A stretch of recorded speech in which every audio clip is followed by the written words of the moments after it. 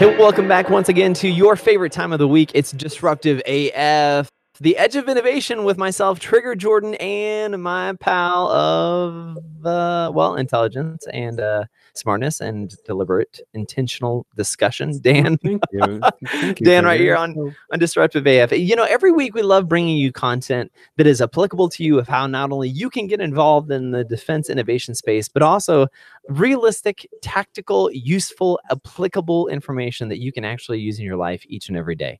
And today I'm so excited to have with us Kaylee Schanda, who not only has the experience of being a public affairs officer, but really has an awesome background of having worked in the commercial sector with a technical company, has a background of creative writing and literature. So not only does she understand kind of the creative space, but also the technical space. So Kaylee, welcome to the Disruptive AF podcast. And super excited about not only being able to talk about your background, but also some of the things that you're really passionate about with data and diving into the kind of the technical realm. So Kaylee, welcome to your favorite podcast.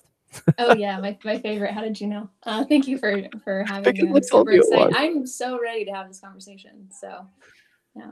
That's good. Well, first, let's start off with a little bit of your background, because I found it really interesting. You know, before the show started, we were talking about some of the technical and data principles. But then when you look at your resume and kind of your background, you have a background master's of science and strategic communication, literature, creative writing. And in my mind, most of the time, you don't see kind of the engineered technical data people paired with creative writing and literature. So what was that? A little bit about your background. You started in kind of the literature creative space, but then you found yourself in the technical space. How did that happen? Yeah, so actually, my degree, yes, is in literature and creative writing. But before that, I found myself in mostly science and math classes before I actually made that turn. So while I didn't get a degree in math and science, I've taken several math and science classes. So I think I bridged that in just what I was interested in college in general. But yeah, I got into advertising straight out of college, and then I moved into sales and marketing. And then from there, I got into an account management position at a tech company. And the way it happened is I ended up creating a job that I wasn't actually hired for. So I was hired to be in account management, helping the account director in more of an admin role and just sort of helping her handle her clients. And it quickly turned, because of the background that I had in statistics from the classes that I took, and just my desire to analyze data. Personally, I created more of a niche role where I analyzed all of our clients' data on a weekly, monthly, and quarterly basis. So that's kind of how I created that. And I don't really know how it happened other than it being an interest of mine and kind of luck of the draw, being pulled into a job that allowed me to flourish in that area a little bit more. So that background feels really unique to me, because mostly people fall into either the creative arts and like that, you know, the stuff that I'm really into, they call it that touchy-feely, emotional, you know, paint on the wall. And then the quantitative, the data analytics. Can you, like, that must be, I don't know, I feel like that makes you some kind of unicorn. How are you like putting those two practices together in your work? I think you would be surprised at how many more people would do both if they didn't limit themselves because of the type of thinking of like, oh, I'm either creative or I'm mathematically or scientifically inclined. I think people would be surprised if they explored it. For me, I'm interested in like almost everything in the sense of like, I want to try everything. I want to learn as much as I possibly can. And one of the things that I think I am fortunate just by nature is like, I get things, right? I just kind of understand to an extent, and then I poke at it and I pull those threads. And so I think that's why I've been able to have the creative side of doing graphics and art and things like that, but also being interested in which naturally I'm more inclined to be mathematically capable of doing things. I just have interests. I think it's just interests where I've pulled threads that I think anyone could really do. when you talk about data, this is so interesting to me, because I think a lot of times when you talk about the innovation space, a lot of what happens in innovation tends to be data driven, and I hate that it is data driven, and I feel my perception is an incorrect way, that we analyze data incorrectly, we set up the data architecture infrastructures incorrectly, we are collecting data in inappropriate ways, and I don't mean like inappropriate, but inappropriate ways such that you're not able to correlate it correctly later on the back half, which is leaves you to have to interpolate data that really isn't meant to be correlated in any capacity, but it's too late and you have to go back. And that really creates a problem in the innovation space when you're talking about technical and processes, because the higher you go in leadership, the more payout or the more savings or the more efficiency they want to see. And many, many, many times, just from my own experience, I can say, well, where's the data? Where's the data that proves this? And unfortunately, there are decisions that are made based on a lack of data, and we put so much emphasis on the data and the data collection that even if it's bad data, we count it as a good data point or a good correlation. Which, when you see that is a massive problem, because if you have corrupted data and you make decisions off of that, you're making an uninformed decision. So if you can, just when you're talking about your experience before, how is it that you go about correctly being able to identify what data is good? And I know this is a loaded question, but just the principle conceptually, how do people align? When we're talking the innovation space, and that's very much of a real concern, that people constantly want this data to make decisions. So it is a very loaded question. I'm going to start with saying that I am comfortable with not knowing things. And I think in society, we have a really big complex with the answer, I don't know, not just in the military. I think people have a problem saying, I don't know, because there's so much information out there that you feel like you should know. You feel like if you're pulling numbers, they should be able to equate to knowledge. When in reality, I don't think numbers equate to knowledge. I think numbers give you a somewhat factual basis to supplement what you're able to observe as a person. We are not human doings, like we're human beings, right? And so you can't place a number on human factors specifically. And even when you're pulling things that don't equate to maybe human nature, because on the public affairs side, we're really focused on people, right, and communication and what that looks like.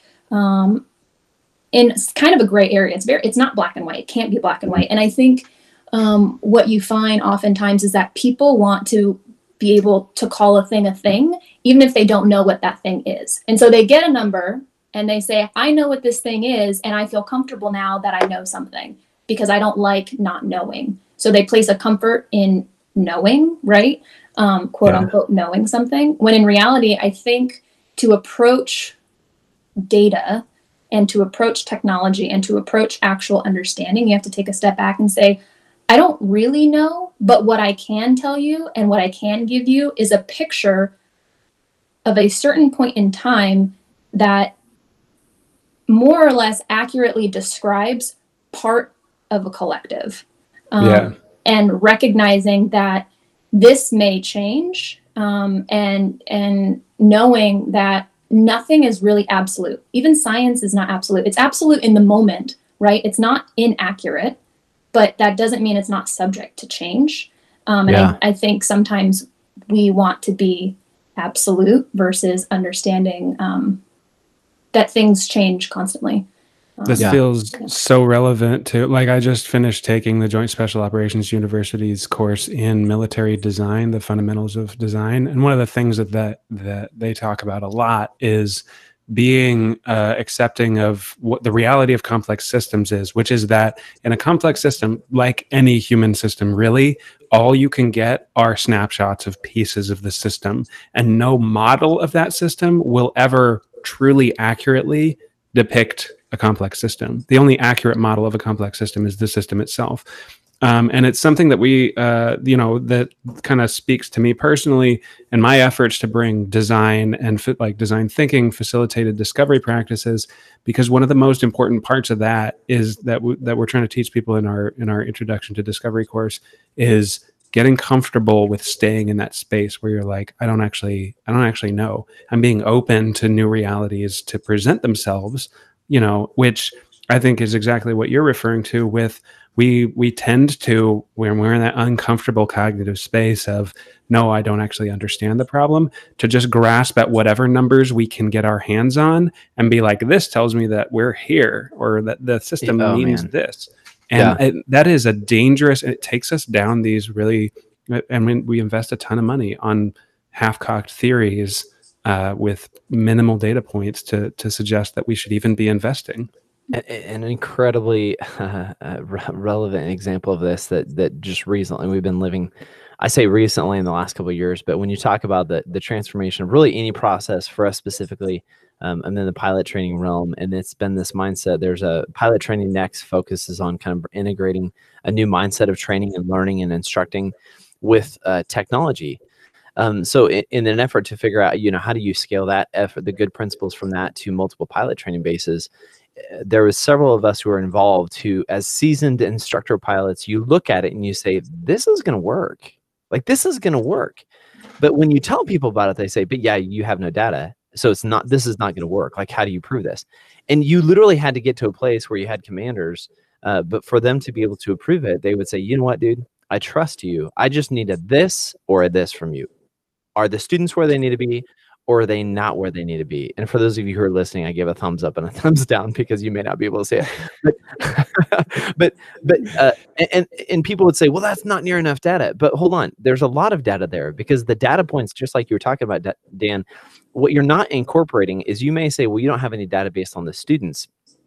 But there's a lot of data based on the experience, the years of experience, the years of training, the years of exposure that all of your seasoned instructor pilots are inputting into the system. And they are data points. And those data points are telling you something, that this process is going to work, that there is something to this. So just because, and this is kind of a good segue, I think, into something you mentioned earlier, Kaylee, that just because you may not see the objective analysis or data that you think you need does not mean that there's not evidence in the subjective proof that there is something good happening.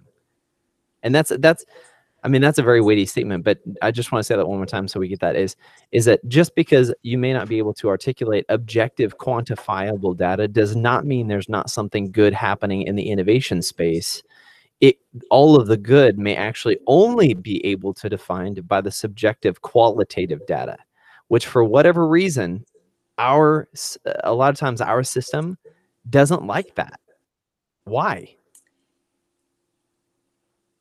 Are you asking me why? Because I don't really know. It's not a rhetorical question. I'm legitimately curious that why, when we do these, evaluations of technology or processes or companies, that we only try to focus upon the objective quantitative data versus subjective qualitative data, because there's a lot in that. There's a lot of experiences. There's a lot of history. There's a lot of exposure that people have that is impossible to objectively qualify or quantify, but it is easy to qualify. Yes, through observation and experience, right? So that's where I think to get a full picture, you can't rely only on quantitative data, because it kind of goes back to what we were saying. People are not data points. Things are not just data points. There is a quality to them. Because there's a quality to everything that anyone ever does, for the most part, when it comes to making decisions and taking action.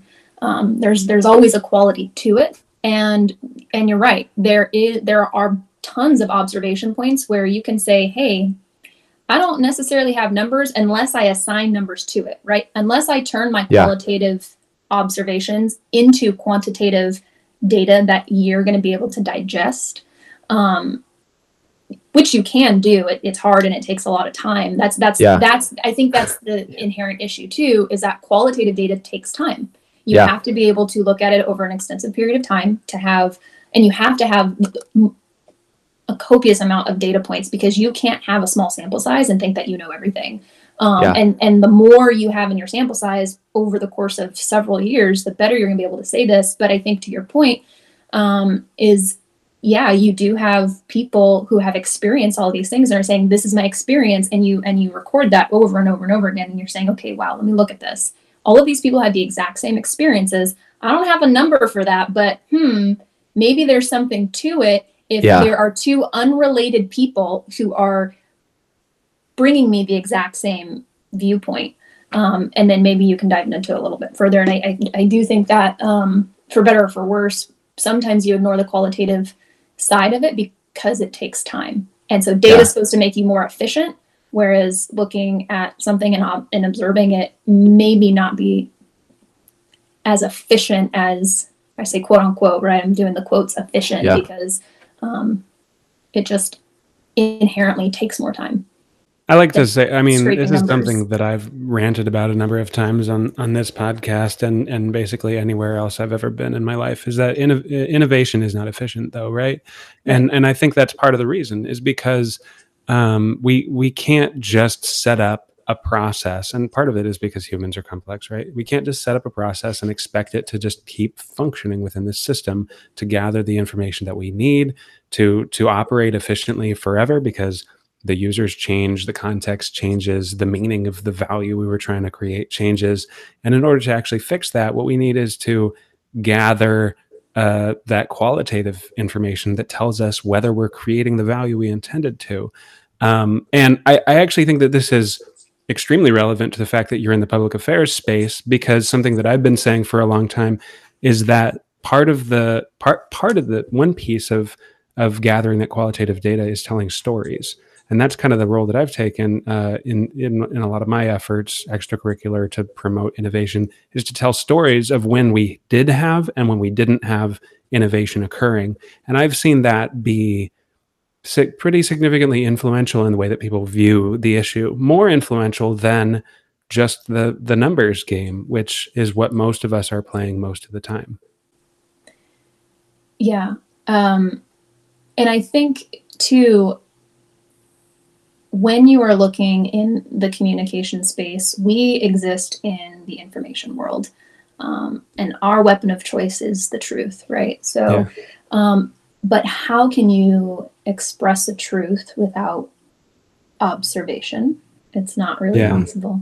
Or at least the truth as you see it, right? Because everyone has a different truth. But there are cold, hard facts, and that's where we exist. But telling those stories in a way that people are going to want to hear, that's where that data comes in. Because being able to analyze whether or not you're effective is I think more important than always being efficient about something.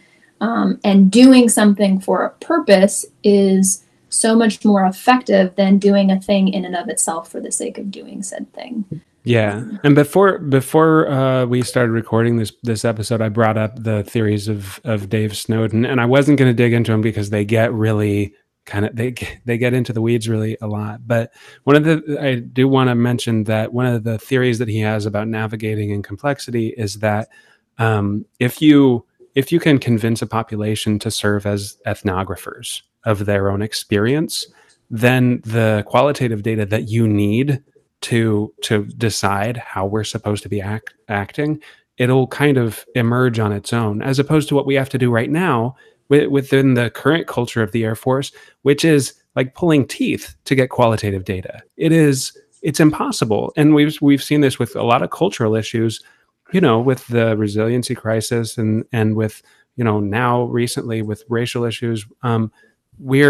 We're now having to try and figure out how to gather that qualitative data from people's experience to speak openly and to feel, like, Kinsley, you want to hit on that? I do that qualitative piece. I just got to be able to voice this real quick, is that even in the times where decisions are made, the hardest part is what somebody's going to allow you to do something to be able to move forward. Say you have a project and they say, okay, yeah, continue moving forward. There's almost this pressure to give a disclaimer at the beginning of before you move forward to say, just so you know, I don't have a data capture structure to be able to tell you 6 months from now the efficiency that's being created by this process, but I'm telling you, I know it's going to work. You're going to have to trust me. There's like this just pressure. And I'm not the only one that's felt it, that it's like when you do get approval for something, you feel like I need to type up a contract of disclaimers to say, okay, well, here's your user agreement. Thanks for giving me the numbers. But just so you know, I'm not going to have the data you think, or that in the back of your mind, you're expecting me to have after this. I'm just going to need you to trust me that the result of what you're seeing is enough. And there's been several times, man, Dan, I'm sure that you've seen it, Kaylee and Jordan, I'm sure you guys have seen it as well, that I feel like there's almost this disclaimer that has to be given. And I hate that disclaimer has to be given. But that's kind of the environment that we're in now. Especially, Dan, you said something really that I thought was awesome and incredibly true. The innovation is not efficient.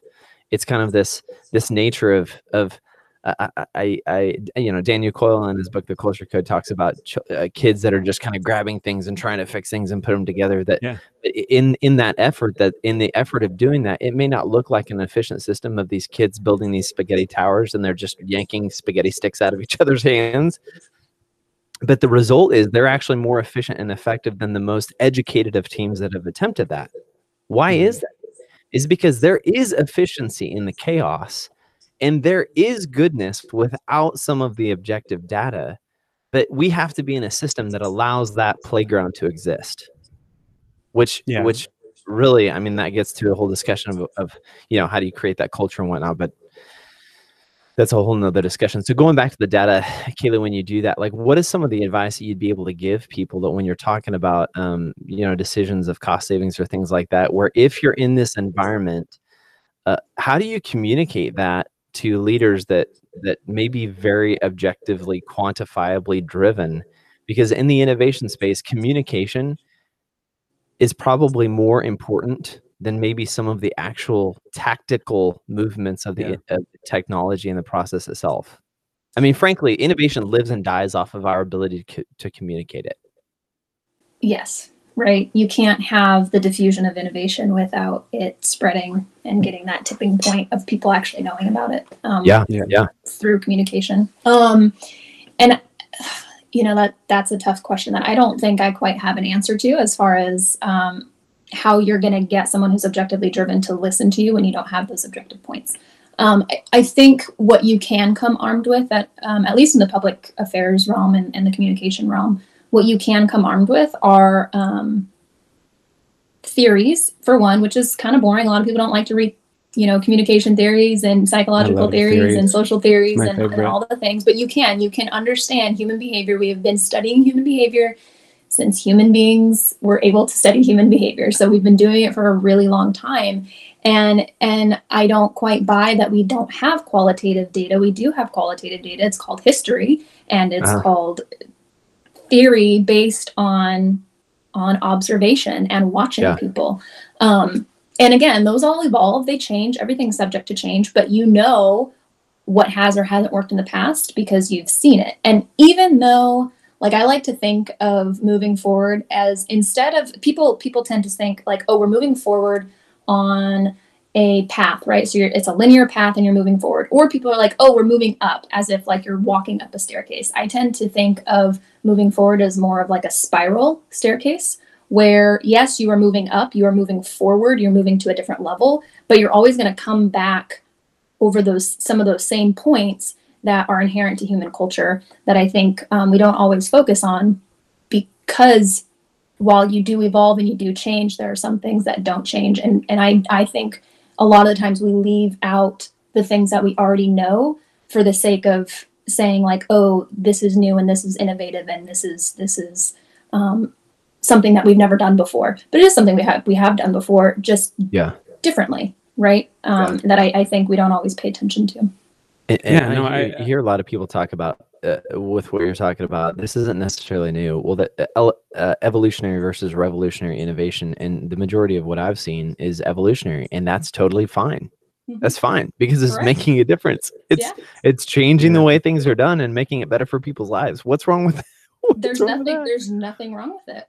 And I think you made up a good point. I've never really thought of it with the two terms side by side, evolutionary versus revolutionary, but but we don't always need something that's revolutionary when you're talking about becoming more efficient, right? You're not going to make something brand new. And I think that's where a lot of people get into the habit of being like, this doesn't work. I need to make something new so that it works, instead of, in certain cases, sometimes that happens. Sometimes some things are so broken that you have to say, okay, this is too broken. We need to start from the ground up and start brand new. But in a lot of cases, there's nothing too broken that you can't evolve out of and say, hey, these are really great aspects of whatever technology it is that we're using.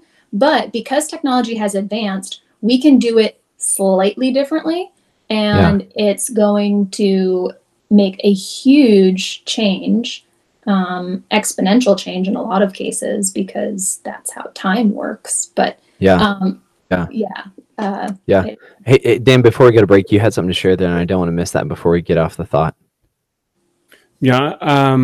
Well, I was thinking of this other sort of metaphor that I started using in a course that we're building for discovery practices, which is a lot of what we're talking about is discovery, to figure out, like you're talking about, figuring out the value we're actually trying to create, which will let us know if we need to scrap the whole system and start over, or it'll actually help us diagnose if we actually understand the value that we're trying to create. And I think too many people don't understand that value.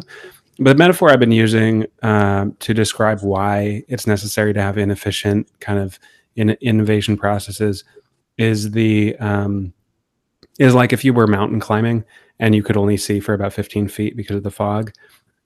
Just because one direction seemed like it was up, that doesn't mean it's the direction to the peak of the mountain you're trying to climb. Because when you're actually mountain climbing, a lot of times, like significant amount of the time, you're going downhill. And that means in the idea space, exploring ideas that don't necessarily look like they're going to pay off.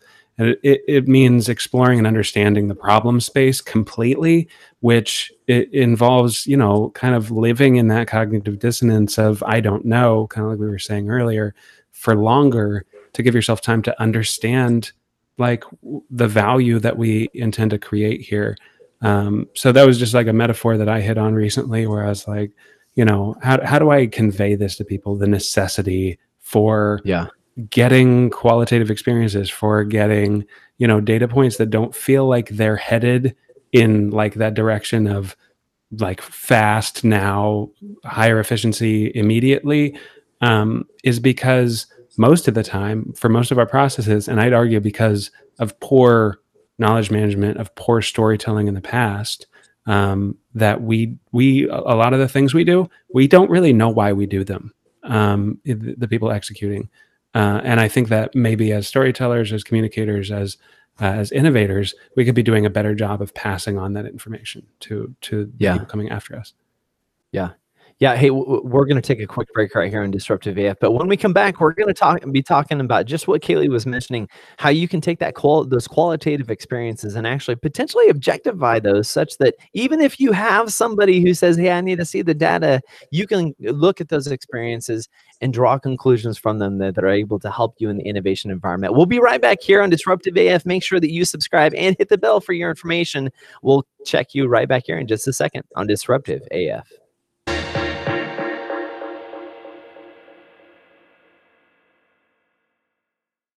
Defense innovation is made possible by the power of community and collaboration, which is why AFWorks created a chat workspace, the Innovators Chat, where you can connect with other like-minded innovators. Join more than 400 defense entrepreneurs already on the platform to discuss topics like software development, policy innovation, funding resources, books, and media, and more. Find more at afworks.af.mil.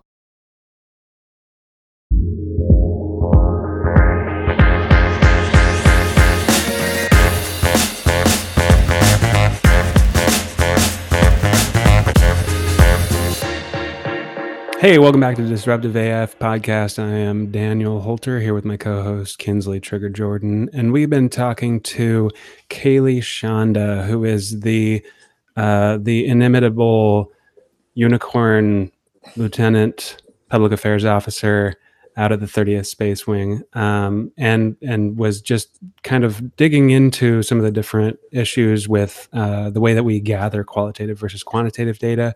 And it's really interesting to hear that you kind of straddle the line between those two worlds. And I think it's really important that we get that perspective from those two worlds. And while we were on break, Jordan, our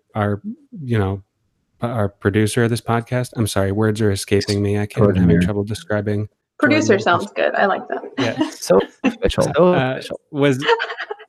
Had a really insightful question. Jordan, can you just restate your question about the kind of discrepancy here between viewpoints on this issue of data collection? Of course, yes. So listening to the discussion for the first half, I kind of was hearing from Trigger, who is more in the pilot career field and like pilot training next and doing all of that, versus Kaylee, who's in public affairs like I am, in the two different worlds and kind of the leadership that we have and what they're expecting from us as we do anything innovative or just work day to day. And what I was noticing is that Trigger often focuses on how do we focus more on the qualitative data and using that as something and to do something innovative or work on a project and show the proof of the impact, versus the public affairs side where we focus far less on the quantitative data and we focus more on qualitative. So it's like going back and forth in these two different worlds and what we use on a regular basis and how we kind of bridge that gap. So I was curious from Kaylee, it's like when we actually go into working on any project or exploring, how do we make sure something is effective? What does kind of that process look like? So we're not just using one source of data over another, but what does that process look like?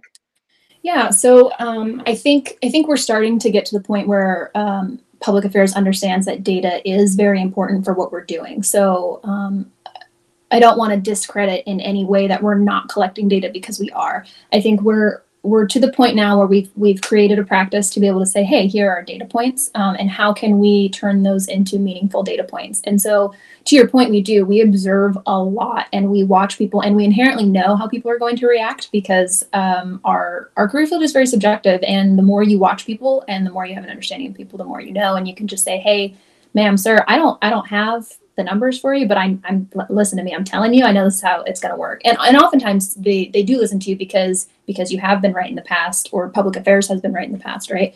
But to go back to how to get them to make decisions based on quantitative data is we need to evolve in the data that we are looking at. So that means that we remove ourselves from the vanity metrics that we look at typically, such as likes and reach and things along those lines. And how can you actually pull the numbers for engagement to supplement the strategy that you're coming up with? I think what we get stuck with sometimes is implement, and we forget the research part, we forget the plan part, and we forget the evaluate part. And with that evaluation, you have to really make a conscious effort to look past those vanity metrics, like I mentioned, and pull in to your CSV file and do those pivot tables and look critically, because you can't make a decision off of this data point. And we have so many quantitative points available to us that you can bridge what you qualitatively know about an audience and back it up with data if you look at it through the lens of storytelling and what that actually means. So to do that, I think we need to evolve, long story short, to create meaningful data points that are going to be like, okay, yes, this means something to me now. So I think that's actually relevant to another thing that you've expressed kind of interest in, which is bridging the gap between communities and getting alignment. I can't help but think, looking at your background and, like that it kind of straddles these different worlds. I can't help but think of the book that I finished a couple weeks ago called The Medici Effect, which talks about the importance of creating those convergence points of different disciplines, and that intersection is where the most innovation happens. And I think that the Air Force could do a better job of facilitating that convergence of different fields of for a number of reasons, innovation being just one of them, but also to achieve kind of strategic or values-based alignment. Do you want to talk a little bit about how that might apply to your career field? Yeah. So I think we all get caught in a rat race, right? And you say, okay, we need to do. And this goes back to what you were saying. I don't know if it was when it was recorded or when we were just having a conversation, but giving people the why. And that's not to say, oh, I'm explaining myself so that you feel like you do it. It's to have those conversations to bridge it so that not only can other people hold you accountable, but you can hold yourself accountable to say, we're doing this for a purpose. We're doing this because it has value. We're not doing it because we work 9 to 5 and we have to be doing something from 9 to 5. And I think I'm very purpose driven. I don't like doing anything for the sake of doing it. 99 times out of 100, right? So there always has to be value on the other side of that. And I think the way you do that is you create spaces to have these types of conversations, and you have to create that space in the office. And it's so much easier said than done. Don't get me wrong, especially in public affairs. But how can we effectively look at what we're doing and say, yes, this story, this public affairs product, this is telling something because it's meaningful to the strategy. It's meaningful to the goal. And I think oftentimes we fail to define our goals in a way that we can actually say, hey, look, we're meeting our goals. And I have seen a lot of conversations in the public affairs realm that makes me really excited to be in the career field, because we are starting to have those conversations a lot more between officers and between enlisted members to be able to say, hey, I don't want to spin my wheels for no reason. I want to do something that's valuable because it is actually meaningful to the mission. And I can only see things getting better from here, having those conversations. And that's how you bridge some of those things, is to be able to collaborate laterally between your counterparts, not just up and down the chain because someone said so. And it's like, oh, this is the line of effort. Here you go, down the chain, right? It's like, hey, sister wing, hey, counterpart, what are you doing? How can we collaborate together to tell the bigger picture story in a way that's meaningful, right? And I think that lends itself to a lot of dreamy digital tools that could be out there to digitally collaborate laterally and up and down the chain, kind of ubiquitously, right? With it being something that you could actually just go grab and get, versus something that you have to foster every single time you want to answer. I think that's also part of the issue, is that we don't have a space where you can just go do it. You have to go foster it, and you have to go chase it, which makes it all the more daunting, because you're like, oh, that in and of itself is work, right? So how can you easily create that space is something that is a dream. Actually, Kaylee, I'm reminded of something. Just remind me after when we're done with the podcast, because I just did literally think of a capability that I've seen floating around in AFWorks that may be able to help you and PA to be able to do that. So we'll talk about that offline. So don't forget to remind me. But one of the things that you'd mentioned that I think is a pretty consistent theme that comes up no matter who we're talking to. Last week we had on, or a couple episodes ago, we had on Chief Simmons. We were talking about, the perspective and passion of connecting people, not just to their passion, but having compassion. This really goes to the art of communication, and the art of communication to people about something, of whatever that something is. And really when it boils down to it, when you talk about the innovation space and you talk about, whether you're talking about evolutionary innovation or revolutionary innovation, there is no innovation if there's not communication about it. You can have the best idea in the world, and if all it ever does is live in your mind, it never exists. For all intents and purposes, it never existed. If all it does is stay at the squadron and your squadron uses it, guess what? It never existed. It was never something that became useful or efficient or effective to anybody. And that's one of the things that is missed so many times. And frankly, I think it's really why a lot of people find themselves frustrated, is because the message of the goodness of what they've been working on isn't clearly articulated or shared. And I know, we've had some of our other PA brethren on before. Brethren and sistren, is that a word? I just made it up. Sistren. We've had them on before, and this continues to be a consistent theme. But something I don't think we can just let go is that we have to, being an innovator in the space isn't just a technical focus. It's not a process focus. It's not just a design focus. You have to find a way to communicate it. Without communication, it's going to wither up and die on the vine. And then what was the point of it? You have to be able to do that. So as we're talking about this data, we've had two really kind of incredibly interesting conversations. Some of it is very technical on the data side, both objective, subjective, qualitative, quantitative data.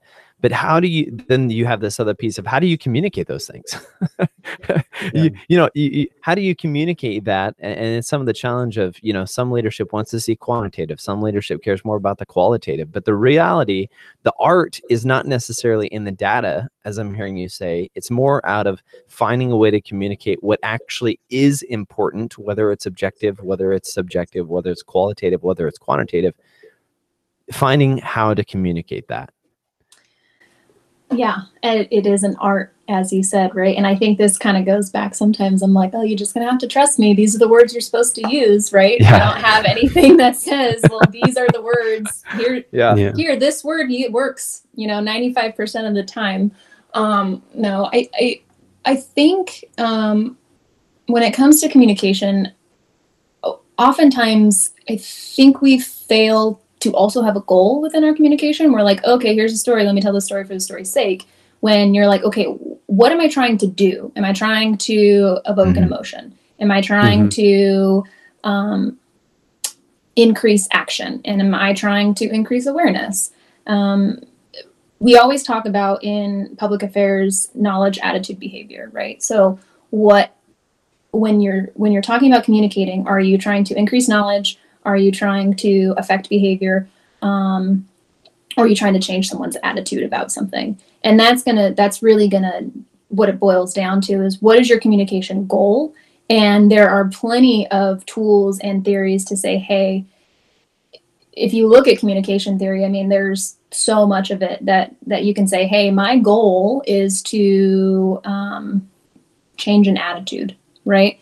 And then you work within whatever space it is, whether that's to make someone happy or make someone angry or make someone excited or whatever the case is, you speak to the things that excite them by understanding who your audience is, and using language that evokes a certain type of sentiment in order to hopefully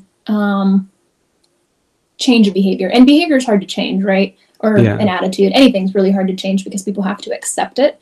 But I think what you have to do too is engage in conversation after the fact. You can't just say, okay, here's my innovation. Here's why it's great. Here's why you should like it. I'm telling you to do it. Here's my story. Read it, watch it. Great. Now we're done. No, the work is on the back end of being able to engage and have conversations about it so that there's actually a shared meaning, because you can't, symbols, right? Words, letters, video, things that you see, like they only mean what they mean individually to a person until there's shared meaning, so that you guys are talking about the same thing. So that shared meaning comes from engaging after the fact and continuing conversations, not just saying, okay, here you go, here's your information, wipe your hands and you're done. It's more than that. And there's a lot to share. So I think we struggle sometimes with, how do you engage in everything that's important to every single person? And that's where strategy is involved. And you say, hey, this is really great. I want to help you communicate this. But at the end of the day, is the audience big enough, right? Who is this for? We have to determine that in order to make sure that we can put the proper resources towards it to make it meaningful, because I don't want to do it if it's not going to pay out. Yeah, so I have a slightly provocative question for you in response to that, which is, as if we haven't tried to nail you down on things already. We've had some really challenging questions. It's a really challenging topic. I almost feel bad for you. I know. This is like a Senate confirmation hearing right now. No, you say that, the goal of a lot of communication is to change an attitude or to provoke a behavior, right? do you think that a majority of public affairs professionals believe that they're capable of doing that? Because I'm afraid, and just knowing that I've been within career fields, myself, where we're doing work where, we kind of feel like it's not doing what it should be doing, but who are we to really change the system? I wonder if you believe that within your career field, you have the same thing where, maybe they don't feel like they have what they would need. Because I know, as somebody who writes myself, it takes a certain audacity to be able to say, I'm going to change the world with this thing I wrote. I'm going to make people behave a certain way. That takes guts, and it takes a certain amount of confidence, and it takes a type of creative insanity. I'll say that. And I'm wondering if, like so many things that are a career field, so it's just a paycheck for some people, do we have a problem maybe within that career field as well, where they might not feel like it's even possible? Probably. I mean, I don't know. I haven't talked to every single person in my career. Sure, yeah. But I'm sure there are people who do feel that way. They say, hey, I don't actually make a difference. I'm taking pictures, I'm writing stories, I'm creating graphics, I'm speaking the truth of the Air Force and Space Force in my case. And that's that, but I don't really see the payout of it. So a couple things. I think one, as an officer, as a leader, I and we can do a better job of giving people the why. Like, this is why it matters. This is why you matter. Yeah.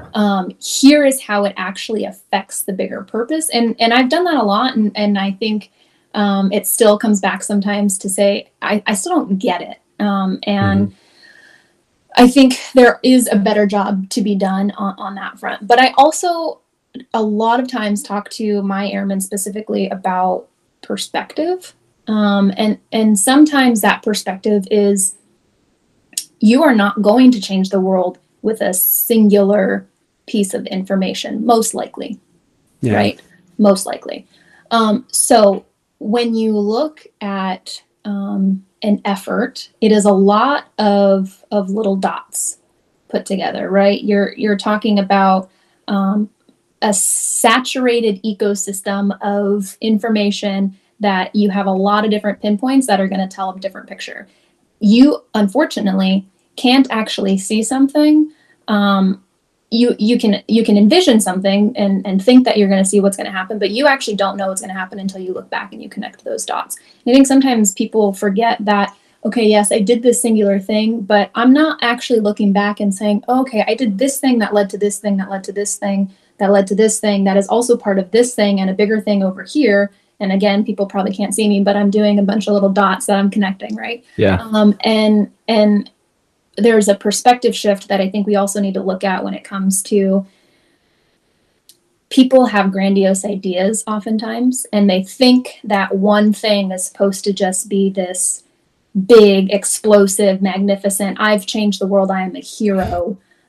When in reality, that doesn't exist. And I'm guilty of it too. I'm like, man, that didn't go viral like I wanted it to, right? But when you take a step back and you say, okay, let me look at the collective effort that I've done, and I can see how I've saturated a field in a way that I've collectively added to a lot of different narratives. I've collectively added to a lot of people's lives. I've collectively enriched a lot of different things. And that, I think, comes with time, age, and a willingness to look at things maybe a little bit differently than you're used to. Yeah. Man, we have we have been all over the spectrum today. I'll be honest, I did not expect that we were going to cover so many topics today. If you were just recently tuning in, I'll tell you, we covered about five podcasts worth of different conversations today, and it's been awesome because it's been awesome because there's so many things. You made a point several minutes ago or a couple of thoughts ago that there is so much to the interconnectedness of not only projects, but ideas of individuals, of how things flow together, of the networking that is required to be able to even get something simple done. And that's really the truth. I mean, when we were talking about how data, whether or not commanders or leaders like objectives or subjective or quantitative or qualitative data versus communicating with other organizations and getting out of the stovepipe mentality. And there are so many different factors, and this is one of the things I love that you said at the very beginning that I think really encapsulates this idea, is that if you're looking at, as you look at data, if you look at data and you may say, well, there's no hard substantial numbers here. There actually are. You just have to be willing to find them in the places that they do exist and call them what they are. And sometimes we look at somebody's experience and say, well, there's no specific data that shows that this is going to work. Well, no, not in those terms, but you do have 3 very experienced people who tell you that this is going to work. Is that not a data point inside itself? In the mindset of sometimes the connectivity and the efficiency and the effectiveness that we're really trying to find may be right underneath our nose, but we've been defining it incorrectly the entire time. And that we have been trying to make it into something that it's actually not. And we need to just call things for what they are. So I know that's kind of a big, kind of lofty statement, but I guess my biggest takeaway out of this whole idea is that there are some of the things that we think that we've been looking for, or things that we haven't been able to define. Maybe we've just been defining them incorrectly, or we've been looking for them in the wrong places. I heard somebody say, you look for love in all the wrong places. Well, I think a lot of times we're looking for data and the answers in all the wrong places. And we need to redefine of what we're, open our eyes and redefine how we're trying to find those solutions that are able to prove that there is goodness in this innovation space. And it may not be a number, it may be a person that says, hey, you need to listen to this. And again, a lot of it goes back to the culture aspect of, do we trust our people based on their experiences? And I think it's really interesting. And I'm sure, Dan, you can probably talk to this a lot as well. But, when they look at the training that you have when you get out of the military, the commercial sector really kind of defines almost like a dollar amount of how much training has been put into you. You have this many dollars worth of training put into you.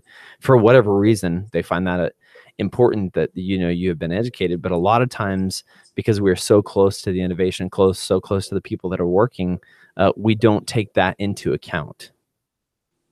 We don't take that into account for the reality that, wow, this person has more experience in this area than I do, and they think it's going to work. I mean, that's not nothing. That's actually something. That's a really good point. That's a really good area.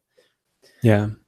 And that speaks to why we have to make sure that as we're trying to innovate, or as we're trying to progress in any career field, we make sure that there are a diversity of voices in the room from different career fields.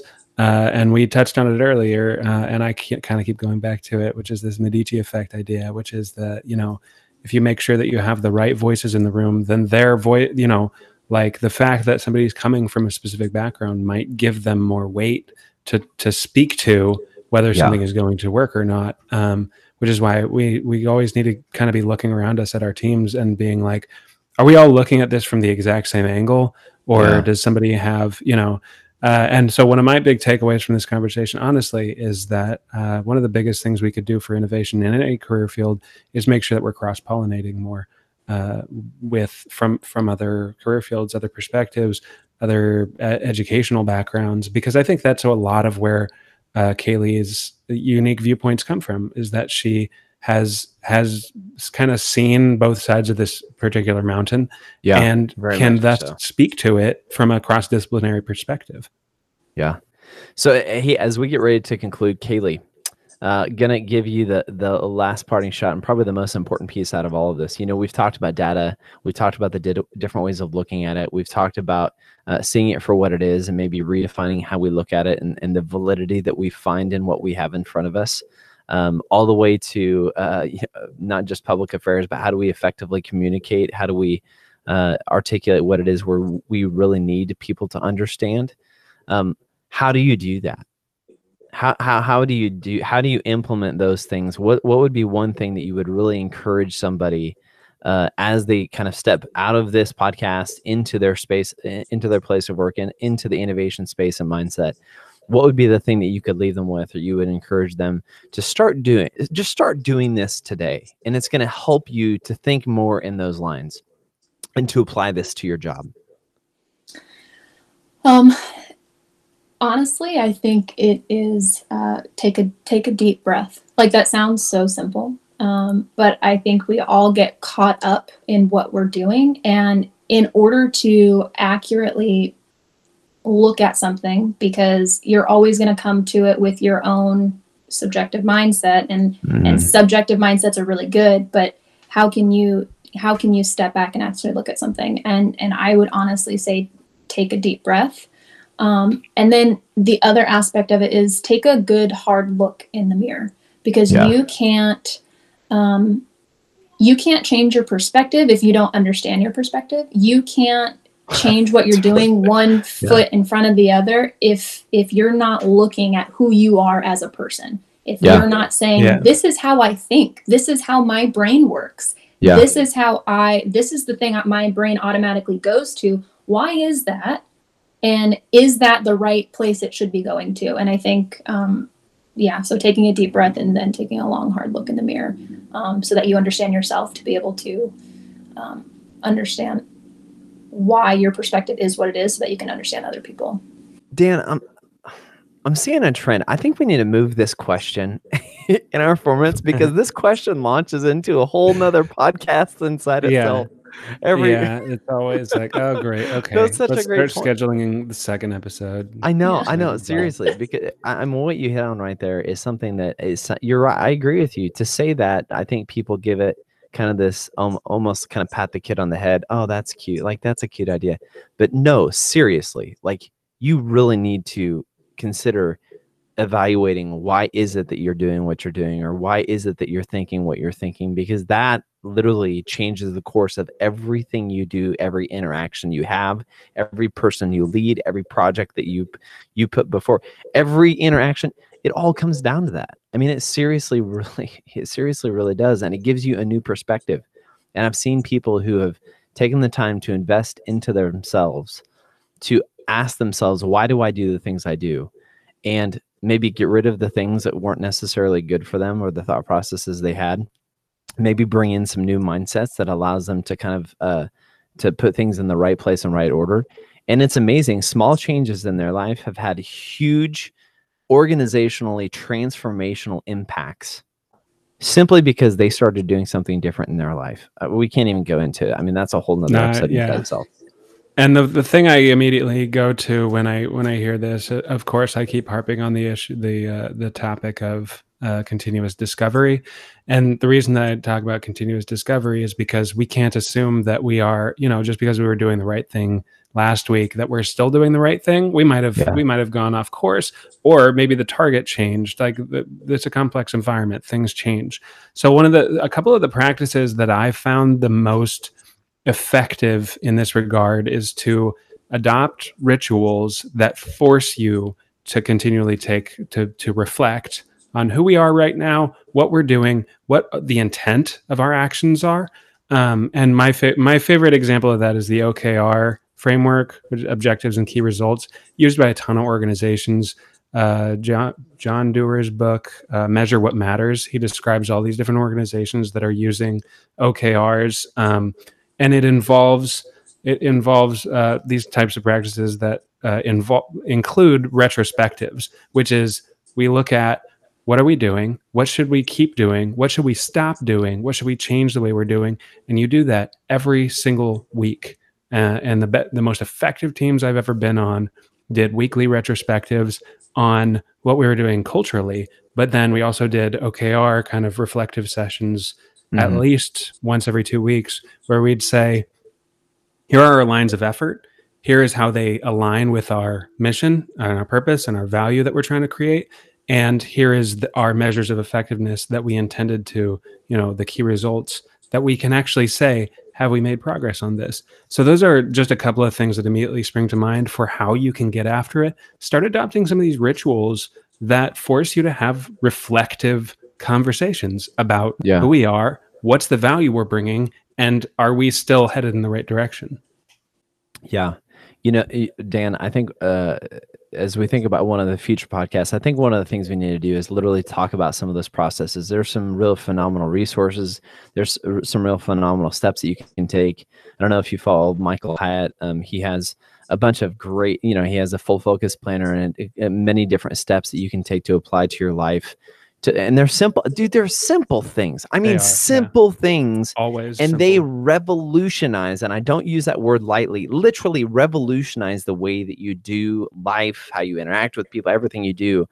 And those people look at that and they say, well, when you look at the multiple pillars of the Air Force, they say, well, personal is one column you need to do. Dude, if personal development is one column of the many you need to have, that column has to be the absolute biggest, because it literally impacts everything else you do, from finances to interpersonal relationships to business to projects to everything. Anyway, don't get me started on that. But we need to, Jordan, remind me, that's something we need to dive into, because that would be huge. Okay, guys, listen, it has been awesome once again. Kaylee, thank you so much for being with us here on the Disruptive AF podcast. You won the award for the most diverse, most topics that we've gone across. We covered so much. It was so good. Thanks so much for being with us.